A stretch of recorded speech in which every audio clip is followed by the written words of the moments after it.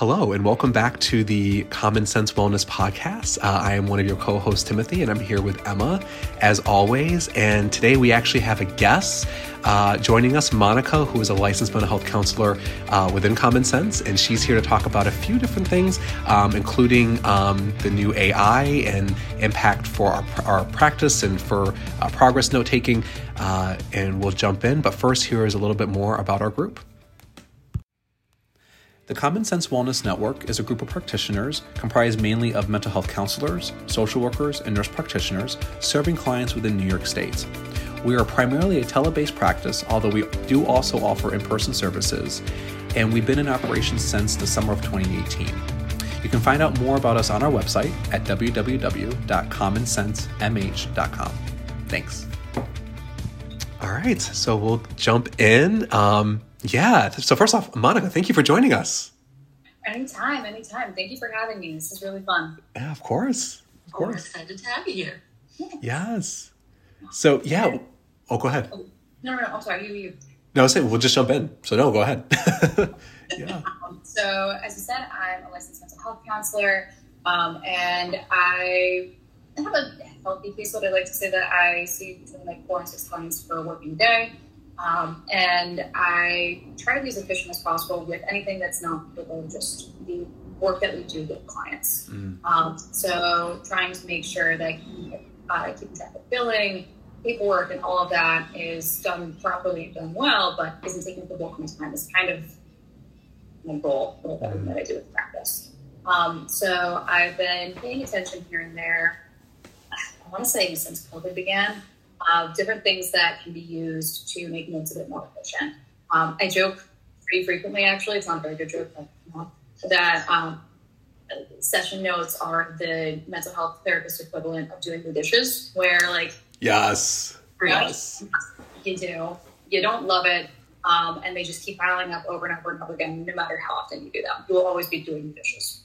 So I have been basically making my mission to not have to do that so much anymore. And I realized that ChatGPT is a phenomenal tool for that. So I can actually do a little demonstration now that I'm thinking about it. What I do essentially with it when I log in is I'll ask it to write a psychotherapy progress note. And I try to do cert format just because that matches the software that we use for notes and billing. And I'll offer something very basic for the client. So like a client suffering from major depressive disorder and complex childhood trauma. Let me actually write this in here. So after I give that basic sentence, I'll also include a couple of things that we've talked about in the session that day. So let's pretend that we processed a traumatic memory that was triggered recently, and different means of coping with that, and also processing like different aspects of meaning from their experience. I'm actually going to share my screen with you guys so you can see it. Fancy. Oh. Make it a little less like radio. All right. So I'll put that in, and it'll write a really beautiful note. This one I didn't do the SWIFT format piece. I can do that again if you want to. And it'll go into things like what were the possible interventions that I had done, what were some of the things that the client may have processed in terms of emotions. This is filling in a lot of gaps because I just made up what this was. So I didn't have any idea of what the client could be feeling or what their responses were to any kind of grounding exercise. If it was a real session, I might put that in there as well. So client showed good insight would be what I would add into my little paragraph, or client was responsive to meditation, something very basic. And it could actually make a beautiful, beautiful note on that. If you want, I can read it. I don't know if that would be helpful for anybody listening. I'm not very sure. Yeah, so what I'm gathering, Monica, and yeah, just to clarify for people listening. So as Monica shared, she's sharing her screen with us so we can see what she's typing into the GPT chat. And based on what she had inserted, I mean, I'm seeing 4 or 5 paragraphs, short paragraphs, that basically it's what you said, but it's elaborating it in a very kind of common sense way, right? It's going off of that point and describing what's happening. I have some impressions, but I don't want to just dive into that. Yeah, go ahead. So, feel free actually to dive in. What do you think of this so far? So I missed this when we had looked at this in the group consultation, and I'm over here I'm so sorry. This is writing better notes than I've ever written in my entire life. Okay, good to know it's replaceable. Side note, I'm not replaceable, totally a joke. But oh my gosh, right? I'm also kind of giggling because I'm like, wow, my notes are 4 or 5 sentences long as opposed to 4 or 5 paragraphs. Well done. Yes. And keep in mind, the algorithm is trying to improve itself pretty much every time any therapist, or maybe it's just me, I don't understand now, is putting in something like this or giving it any input. So it's going to keep getting better and better based on the feedback that you can give it. So you might see at the top there, I can give it a thumbs up, a thumbs down, and I can give little bits of feedback of this was too wordy, quit it. Or I can say elaborate more on the client's emotions, more or less. Now, if this were a real session, there would be a bit more of editing, especially because this is actually a much longer note than it usually gives me. Maybe I'd have to make up a little bit more. But I would go through, and if I didn't so in here, one of the quotes is, the therapist encouraged the client to focus on their breathing and to notice the sensations in their body. If for whatever reason that wasn't a grounding exercise that I did, or something that I just didn't include in that session, just take it out. Exactly. If the client, Oh, no, don't mean to interrupt. Go ahead. Okay. If the client's affect was incongruent with what they were talking about, so you see in that first paragraph, the client reported feeling triggered by a recent event that brought up a traumatic memory from their childhood. They described feeling overwhelmed and flooded with emotions related to the trauma, including fear, shame, and sadness. The client also reported experiencing physical sensations such as tightness in their chest and racing heart. If in all actuality the client was laughing and giggling and presenting in a way that was very incongruent with whatever the memory may be, I would tweak that. I probably would have inputted that into my little initial paragraph, but if I forgot and then I saw that note, that would have to be changed as well. And I'd have to put what actually did happen, because otherwise it's just dishonest. Yep. It sounds like essentially, and I'm sure this is something that you would touch on, it sounds like essentially this is not taking away all work associated with writing notes. As a therapist, you still have an ethical obligation to actually read the generated note and ensure that it's factually correct. Precisely. Going back to my little dish metaphor, this is like a dishwasher, There's a level of rewashing that different people will do, but it's going to impact your final product. So I did take a look at the ACA guidelines with this to make sure that it was ethical before I actually went and used it for notes, just to make sure. And as of right now, I think the most recent guidelines are from 2014. Yes. So I don't know when it'll be updated and what they'll say by then. But for right now, there's nothing listed in the current ACA guidelines that prohibits the use of AI writing tools to format the progress notes or even treatment plans, etc. But you can't just copy and paste. It would be unethical. You should be the brain behind the note, and you should maintain confidentiality. So, nothing identifying that you put into the little paragraph. You can't say, well, obviously the person's name or any identifying information. That makes sense. Yeah. I can go into a little bit more detail with that, but I wanted to give you guys a chance to talk because I can definitely go on. I'm just waiting for Tim to say this is way too much detail. Tim, what's holding you back, my dude? Well, it's what? I'm sorry, Monica? This is, again, the longest note I think it's given me. Yeah. Well, and that said, it is way too long. But but some therapists write really long notes, right? That's not there isn't like a character limit when it comes to note taking. That and for those who are listening, Monica's currently giving the AI negative feedback that it's too wordy.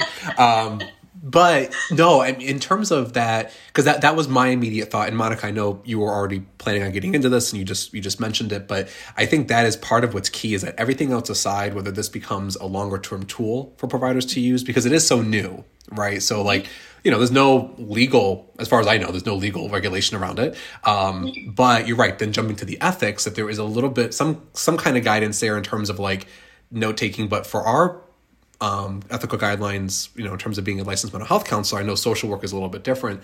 Like you said, there's not, there's nothing prohibiting this, right? But like that said, I think what you said, that made a lot of sense, that you have to be the brain behind it. And that was my first reaction seeing this is you got to proofread it. Like you got to which may go without saying, but it's a great tool. And if you're reading through it, and like you said, Monica, if you can just take out anything that it describes that didn't happen, and you make sure that it's accurate, and it's writing it well, and it's, professional, and it's hitting the format that you need. And that's great. And I did notice that too, because like you mentioned, you don't put any PHI in.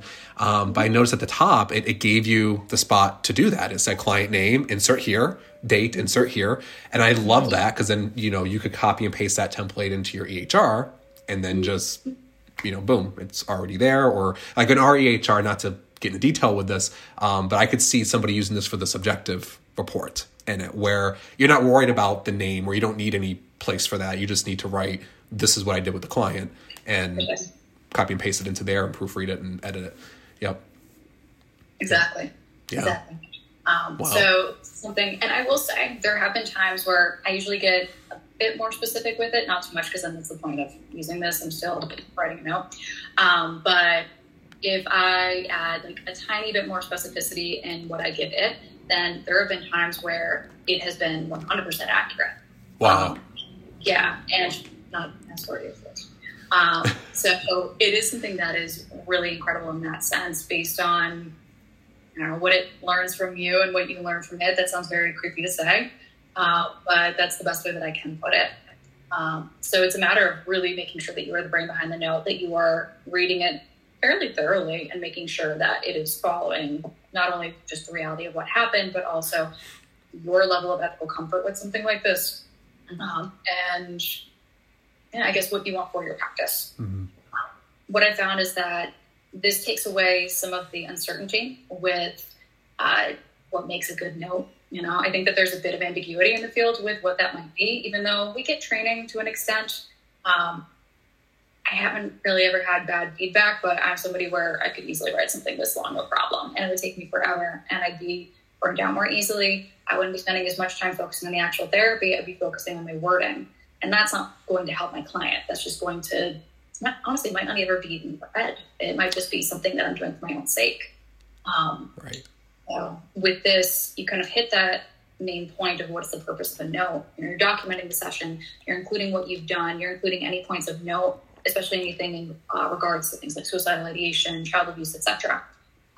But you're doing so in a manner that is helping you keep your focus onto the client, as opposed to keeping your focus onto the paperwork. So it either saves you that mental energy, or it saves you time, depending on how you approach it, which is great. Mm-hmm. That makes sense.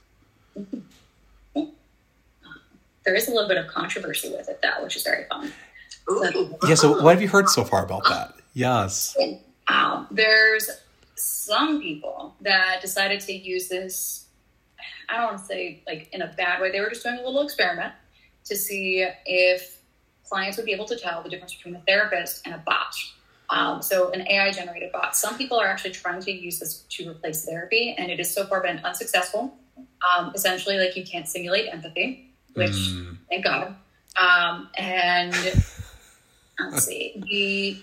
None of us are surprised by this, by the way. Like, no worried about our jobs. Just kind of like, yeah, of course. Oh, I'm sitting here like, oh, shit. So I'm not having the same reaction as you, Emma. My partner did make a joke that I'm going to like bring on whatever that world is from Terminator, and just kind of let that happen. So it's fine. It's okay.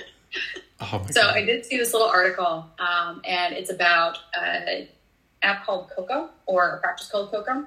And the founder announced on Twitter at some point that he had ran an experiment without consent of clients, by the way. Oh, no. Oh, yeah. That he had provided AI-written mental health counseling for them without requiring them first. Oh, that's bad. That is bad. You cannot do that. You cannot do that. You cannot do that at all. So there's a bunch of things wrong with that, obviously, because the clients were not informed. It wasn't, as far as I know, I think AIs have passed MBA courses, but so far they don't have a degree in mental health counseling, so technically they're not licensed to provide services. Yep. But yeah, so it would, let's see. essentially volunteers would write in what the client is experiencing, and it would ask for an intervention to do with the client. And they would actually respond to the client in almost like a texting session with whatever the AI had said.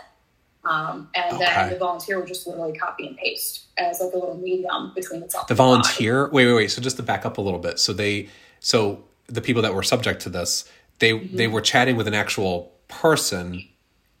But the person's just copying and pasting. Person copying and pasting. Yeah.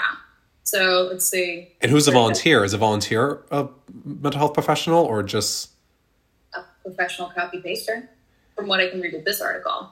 All I'm seeing from the screenshot is I send you love and support as you go through this journey, and my skin is crawling. Oh. Jesus. There's so much bad with that. That wasn't even a grammatically correct sentence. You see why I'm using the little robot to help me with my notes. But there's so much like that. Yes. Yeah. Yes. Yes. Wow. So, and and again, the people who are listening aren't seeing the article, which if you're okay with it, Monica, I should have asked you before the meeting. I'm guessing it's okay. If you can share the link, like any links that are relevant to what we're talking about, we can share them on our social media pages and listeners can check this out. But yeah, like just from like what I'm looking here, what you're sharing, like, yeah, like the owner here, this guy, Rob, he's just like tweeting about this and like basically bragging about it. Like, oh my God. One of the things they're noting is it connects you with real people who truly get you, which already debatable since it's AI, but okay, fine, moving past that. Not therapists, not counselors, just people like you. So it sounds like it wasn't professionals, which does not make me feel any better by any means. But that does answer your question from a little bit earlier. Oh, and they said it right there. I was just going to say that. Like any experiment, they would have to go through an IRB, and the article says it right there. So like even regardless of whether this is meant to be mental health counseling, you're right, Emma. That's a little bit better because it doesn't. That wasn't your wording, but he wasn't impersonating a therapist, so that's good. But you still got to get that approved by an approved body to and then you have to have an informed consent still, and you can't just research like that. Exactly. Oh. So it can be used in a very, very bad way if unchecked. And just to really, really emphasize this, when I'm talking about using this, I'm talking about just documenting what you've done, not asking it any advice on what to say specifically to a client or in terms of like, hey, algorithm, what do I do next with this client? Like that. Neat, unethical. Yes. Because then what are you doing? Then it's like, that's your job. That's it. Yeah. Oh. Because then you're not using your training. Yeah. So that is one of the more negative aspects of it when folks use it to substitute therapy. And there are actually individual people, like would-be clients that do look to it in terms of like, hey, I have depression. I can actually see. This I haven't played around with, so let me see what it does. I have depression. Should I do?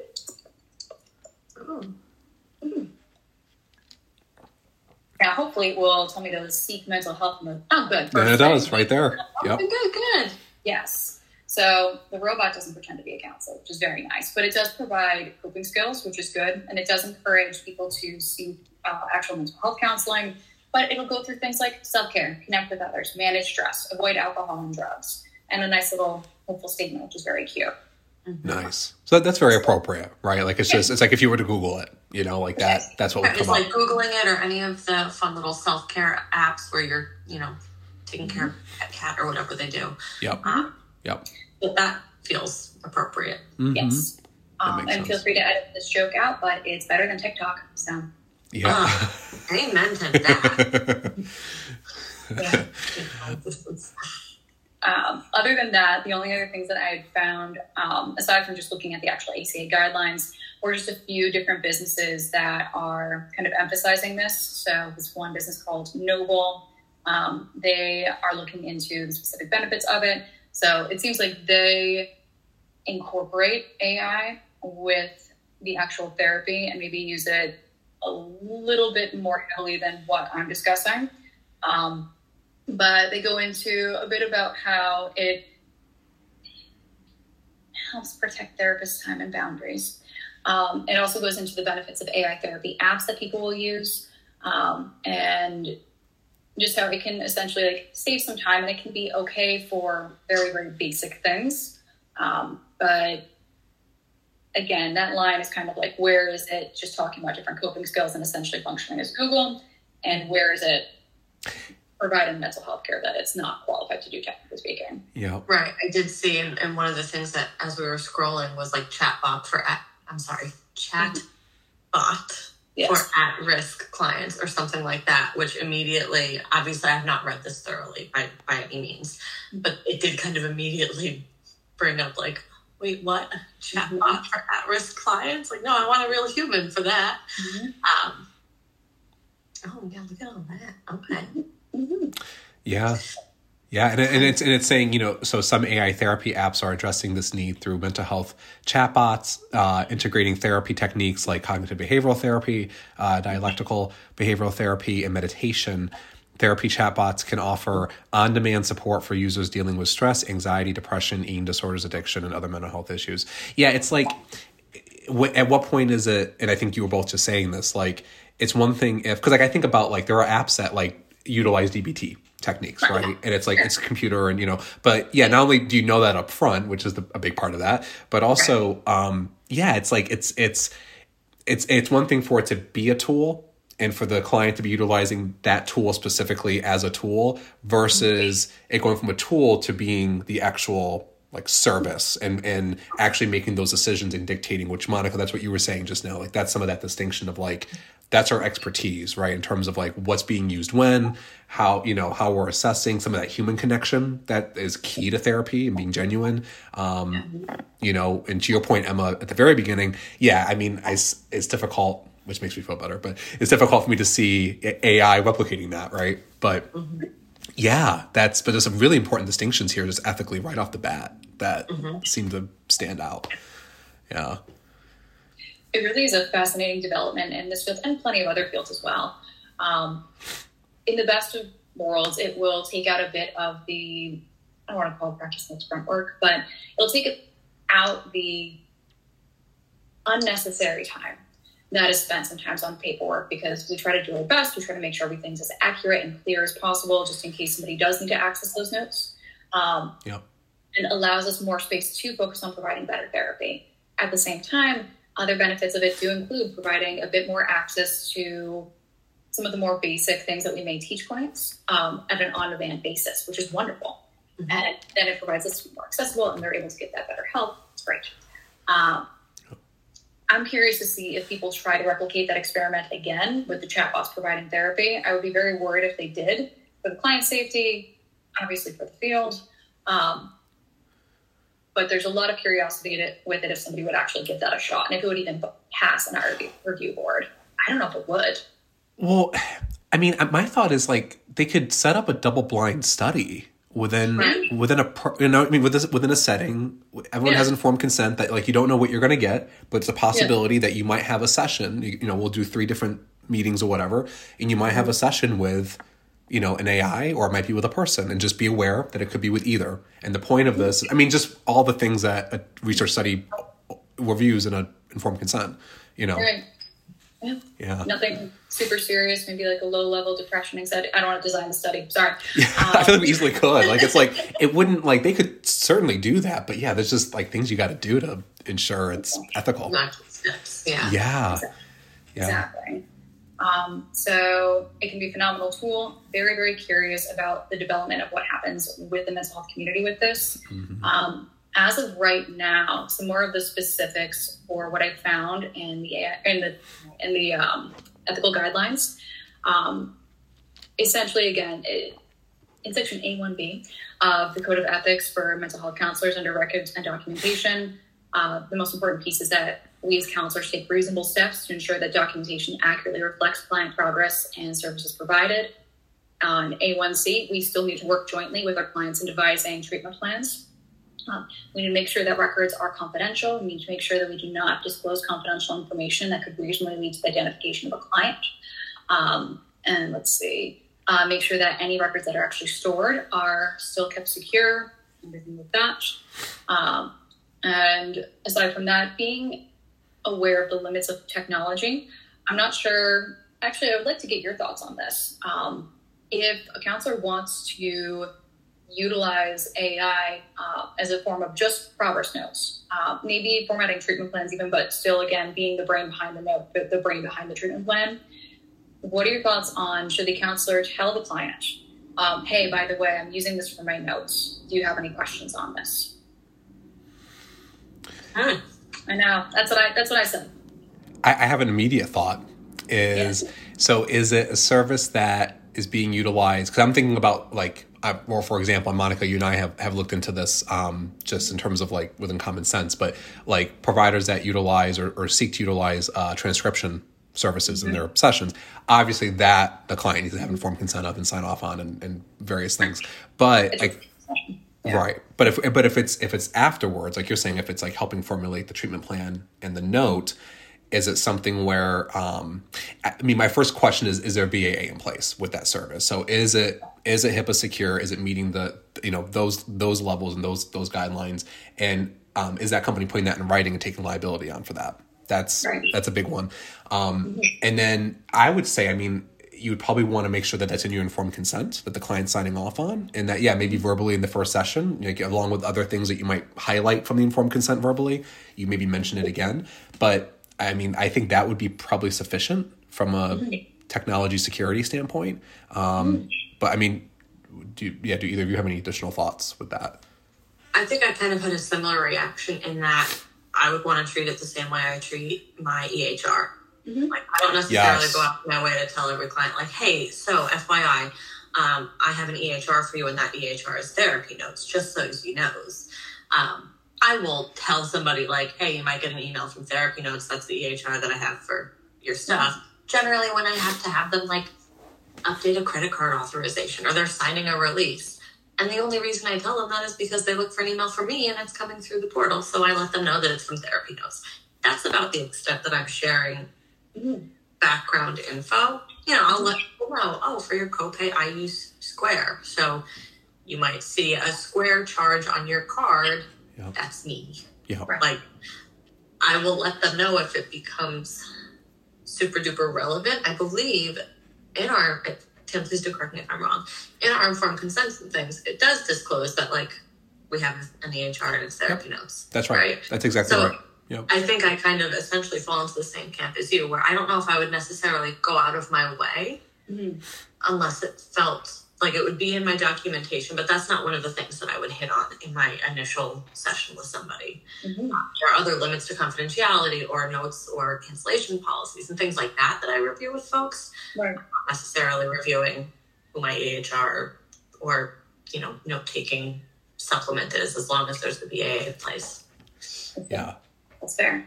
Yeah, the only reason why I ask is, one, it does seem like a gray area just because there are no guidelines on this as of this point.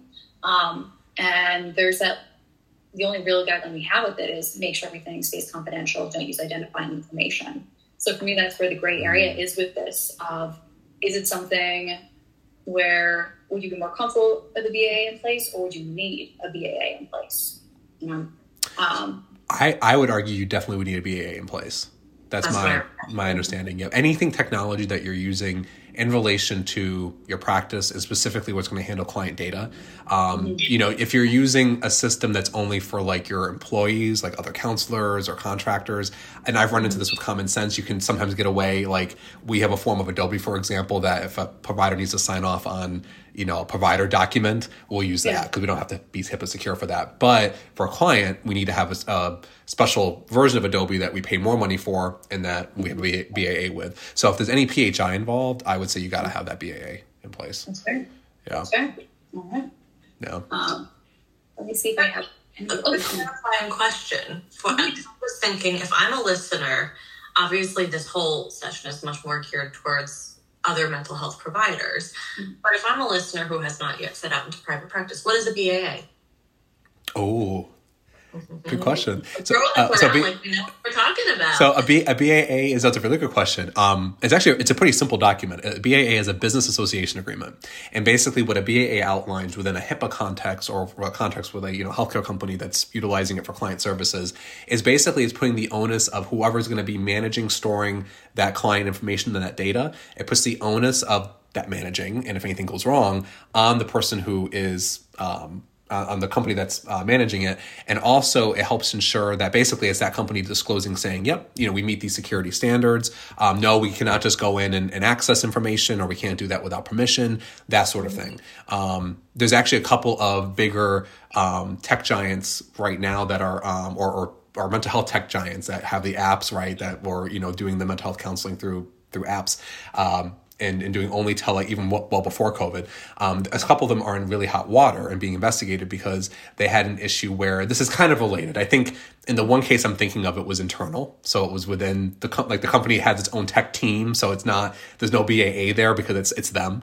But they got some hot water because, similar to CommonSense, they're overhead services, right? So they're not clinically supervising their licensed counselors, but they try to micromanage their licensed counselors in a few different ways. I won't disclose, but I worked for them for a period of time before CommonSense. So I can attest they are very much like that. They want to tell you what to do, but don't want to have the liability for it. One thing they were doing though, and this is what got them in hot water, is they were using algorithms in their software and their apps to catch certain phrases, certain words in therapy sessions. So, the staff working for this company couldn't go into the chat room, right? Or, they're not supposed to. But they were using software to monitor because they were paranoid of providers giving out their contact info and taking clients from the app when they would leave to go to private practice. So they were monitoring things like email addresses, phone numbers. I got hit once because I gave the client a referral for, I believe this was the case. Don't quote me on this. I could be misremembering, but I think I gave the client a referral for some other service, not therapy related. It was a referral goes outside of my scope. And I got dinged. I got an email saying, our software picked up, and I'm like, what? That's you're straddling a line there. That's weird. Yeah. But yeah. And then after that, I found out at last I heard they were being investigated for it. It was a big deal. So, but that's kind of that's the business association kind of world where an entity that's not involved in your care is not supposed to be able to just access your data, right? Unless you have that release signed, and again, some exceptions to that real quick, just for people listening, for billing, right? If a client, and we have this in our informed consent, but if a client uses insurance for billing, you don't have to have a specific ROI for the insurance company. You can bill their insurance if that's the insurance that they come in with. And, they provide you that information. If a client's not paying their bill, right, and they owe you a large sum of money that they agreed to and signed off on in your financial agreement, you can work with a collections company that specializes in healthcare debt and try to retrieve those funds. And that you can do that without a release because it's retrieving the funds. But you're not sharing clinical data with that entity either, right? You're not going to share your notes. A group like us, and we say this in our informed consent too, providers might have access to demographic data for other clients because you're sharing a system. So you can see a client's there, you can see their address, and you might be able to see, some of the billing, but you cannot see the progress notes. Only the assigned providers with the proper consents in place on the file can see that. So therapy notes, which is the EHR we use, designs it that way. So yeah, the BAA it's all about access and ensuring that only the proper entities have that. And it touches on that for any third parties that you're working with. Yeah. Awesome. Yeah. Sorry, that was a long-winded answer, but it kind of led to a tangent. Yeah. Okay. It's a good answer because not everybody knows about it. Yes. Very few people do until they're actually in private practice, I feel. Yes. Mm-hmm. Oh, you hear these stories of people and I know we're coming up on time, but you hear these stories about people when COVID first hit, these providers that were going on just Skype or Facebook video. And it's they don't even offer BAAs. They're not eligible to do that service. Yeah. So yeah, it's pretty wild. Let's see. Very much trial by fire kind of an experience, it seems. Yes. Yes, that's right. Yeah. Yeah. Thank you so much for having me on. I really appreciate it. Yes, Monica, thank you for joining us. Yeah. I'm well prepared too. I did zero research. Monica had supporting evidence. So yes. And I feel like it was a good overview, for just different components of this. And I feel like we could have gone on for an hour or more talking about this. But Yeah, but for just being so new, some really great points to think about. Thank you. Yeah, it was actually very fun researching. I think I got so into the research because of my own selfish purposes, but hey, here we are. Two other things that I wanted to mention, actually. They're very, very quick. Yeah. Number one, I'm a mental health counselor, not a lawyer. So if anybody is considering this, please, please, please consult either with your own lawyer if you happen to have one, or with your malpractice insurance if you happen to have the ability to consult with them. Please, I'm just a humble counselor who read the ACA guidelines and tried to make sure I went through it with a fine-tooth comb. But somebody with actual legal expertise may be a much better person to go to with this. Yeah. And the only other thing with that, I did take a peek at the social worker code of ethics, and they have a statute that might prohibit this, and it's just section 4.08 of their ethics code regarding authorship. Essentially, it says that the social worker needs to be the author of the note. So it's a bit more of a gray area of, hey, if I give it the basic info and it reformats it, is it now the author? Right. Mm-hmm. Yeah. That's a little more specific. Yeah. That's like, I'd say so. Social workers in particular need to do extra digging, is what I'm hearing here. Yes, they do. And everyone is personally responsible for their own decisions. Yes, they are. Yeah. So the ACA doesn't yet have anything like that, but everybody, your mileage may vary. Yeah. And we can have another episode at some point about why for the ACA, it's been 9 years since the last ethics revision.